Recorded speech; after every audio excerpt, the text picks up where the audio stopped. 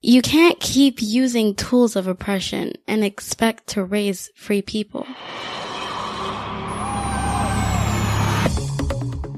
This episode is all about rhythm, y'all. Back in episode 59, our Fear of the Free Child sistren and songstress Yolanda Coles-Jones of Mother Jones Music out of Charlottesville, she was talking to us about rhythm. I invited Yolanda to be part of the deschooling release party back in January of this year because for me, there's such a rhythm to her family that she shares on Instagram in a way that feels for me like community. I get a sense of community and connectedness, and it feels good to just see like another woman with her brown babies all in the mix, all in her kitchen, all in her life, learning and growing together, actively identifying as deschoolers and embracing so much of self-directed education in their lives, and also embracing her own pursuits as a musician and a photographer. She's also a stylist, just awesome. Her husband also, they co-run a business. He's a barber. So they're entrepreneurs as well. And just a lot of flow, a lot of emergent, not forced structure. We talked about how the rhythm of things showed up in their lives and what that meant for them as they were embracing self-directed education. And so that rhythm, that term, that feeling, that energy of rhythm has been showing up for me since this year started. And it's coming right back around now as we are in the 7th month, and it makes perfect sense for my own flow. For me as an unschooler thinking about rhythm, I want to remember to practice feeling and trusting my rhythm, allowing room for me to practice the changes I want to see, but not at the expense of acknowledging and even prioritizing the rhythms that are innately mine, and making that same sort of space for my children to develop and to have a level of trust, for me to have a level of trust in their rhythm, trusting that they have enough support and intuition and guidance and good sense to develop and refine their own rhythm without me trying to control any of that, you know?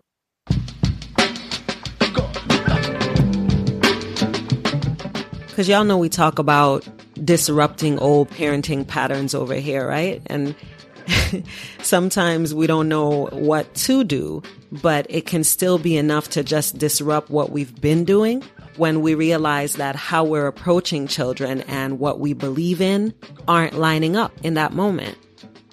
So this is about recognizing when we're out of rhythm with how we want to show up in the world, the type of parents we want to be, the type of mentors or guides or facilitators, friends, whatever that we want to be, looking at the ways that we can do that and disrupt the patterns that stop us from doing that. So you're going to hear my audio collage about these offerings in support of rhythm. First, you're going to hear Honeysuckle Moon share her Natural Wellness Festival for the Indigenous Woman offering. I love even saying that. She's all about getting us back in rhythm with spirit and body, and that's coming up in Atlanta tomorrow. If you're in the ATL area, you definitely want to come through for that. Then Moji, our resident doula and wise African woman, is gonna speak to us Queen Sugar fans. If you watch Queen Sugar, let me know, because that's my show. And she's gonna talk about Ralph Angel and his necessary deschooling process. She's gonna talk about some of the schoolishness that was showing up for him, more so in the book, maybe a little less so in the series. But yeah, I like this. And I'm taking a call in this like deschooling sightings. So either being able to identify somebody's deschooling happening or an opportunity for some deschooling to happen. So Moji's going to bring that in for us. Then I'm going to read letter number 1 of the 9 support letters to people raising free people. Episode 90 details the what and why of that if you don't know. And then the show notes page for today's episode is raisingfreepeople.com/91. All right. Peace and love. Greetings, family. This is Honeysuckle Moon. I wish to invite each of you to this year's Vibrant Moons Natural Wellness Festival for the Indigenous Woman.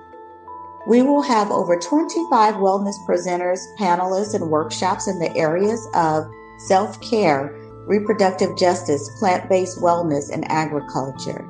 There will be plenty of natural vendors, various performances, including yoga demonstrations, and the tastiest vegan food from companies that include Creole Vegan and Refreshness. We welcome you to join us in Atlanta, Georgia on July 21st and 22nd, 2018 from 12 to 8 p.m. Give thanks.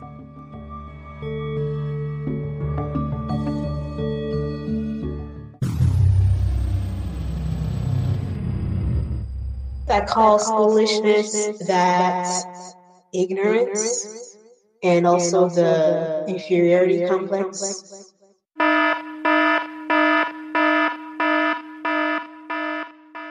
So in the book, Rap Angel is just obsessed. He keeps thinking about how he didn't finish college and he has an inferiority complex because of it. I attach that to schoolishness because we expect that when we don't go through school, go through the track of this, and then this, and then this, then we're complete failures. Well, and the results from it, consequences, the respectability ideas that come out of that is that we beat ourselves down and then we can't move forward. And also between parent and child, we're telling them, oh, if only you do this, if only you learn this, if only you do this, this, and that, then you'll be successful.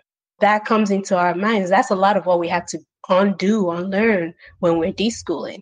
That schoolishness that if we don't, because we didn't do this, this, and that, we're failures. And that's why I really like the episode you had with DIDA Academy, because they accepted high school dropouts and give them an environment where they're like, you don't have to do this, this, and that. You just have to create and just be here and do something, and give them space to actually do that in their own terms. It's also why I feel like children need to know that school is a choice, even if they decide to go, even if their parents are telling them that they need to go, because it's a choice. Not doing it doesn't mean you're this failure. And there are other things that you can do. And so that opens up your mind and keeps you from getting an inferiority complex and people from making you feel less than because they follow directions that didn't even speak to them and that they may not even remember anything from. So, of course, as like in the definition, it definitely stands in the way of liberation living. I really feel like a lot of people who drop out of school, if they had an outlet, if they knew about unschooling, if they knew that they didn't have to fit into the school, if they knew that school was a choice and that there are other things to do, how amazing would that be that they could just be like, this place is not for me, fuck it, let me go do this, let me go strew and find something else to do, and be successful at it instead of beating myself up and making decision after decision based on that inferiority complex. I call schoolishness that ignorance and also the inferiority complex. Yeah, the ignorance that you cannot succeed outside of this preset, outside of schooling.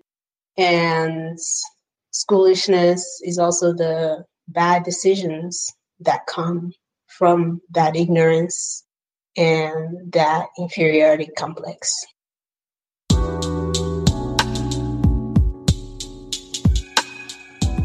This letter is comprised mostly of an introduction letter that I did for the Raising Free People workshop that happened last year. There were 14 of us in that group, and after a series of phone calls and emails, a lot of this is what I wrote to them, and a lot of it still applies right here in this space. So shout out to the 13 women with whom I shared that space for that first round of Raising Free People workshop.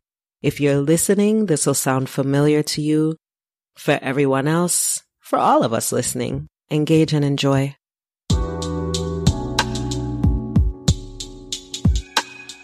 No one here needs to be convinced that they may be using tools of oppression in their relationship with a child, or that children deserve to be free. What we're looking for are ways to put liberation-minded parenting into practice.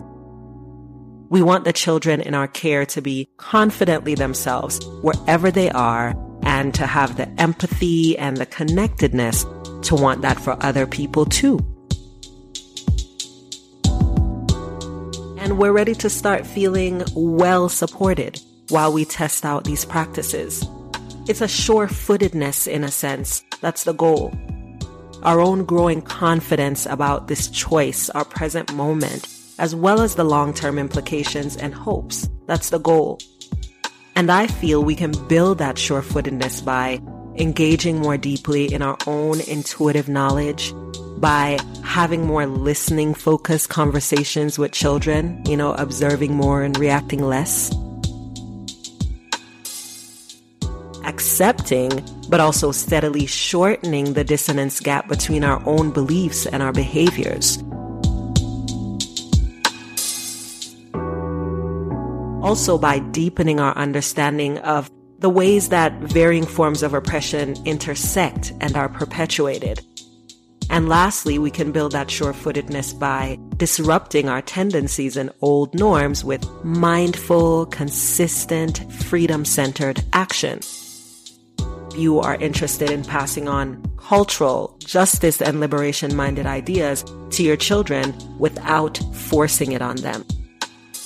You want to feel confident in your ability to mind the gap between how you choose to parent and how your parents and in-laws or whoever feel about it. You want practices you can apply in everyday conversations and interactions.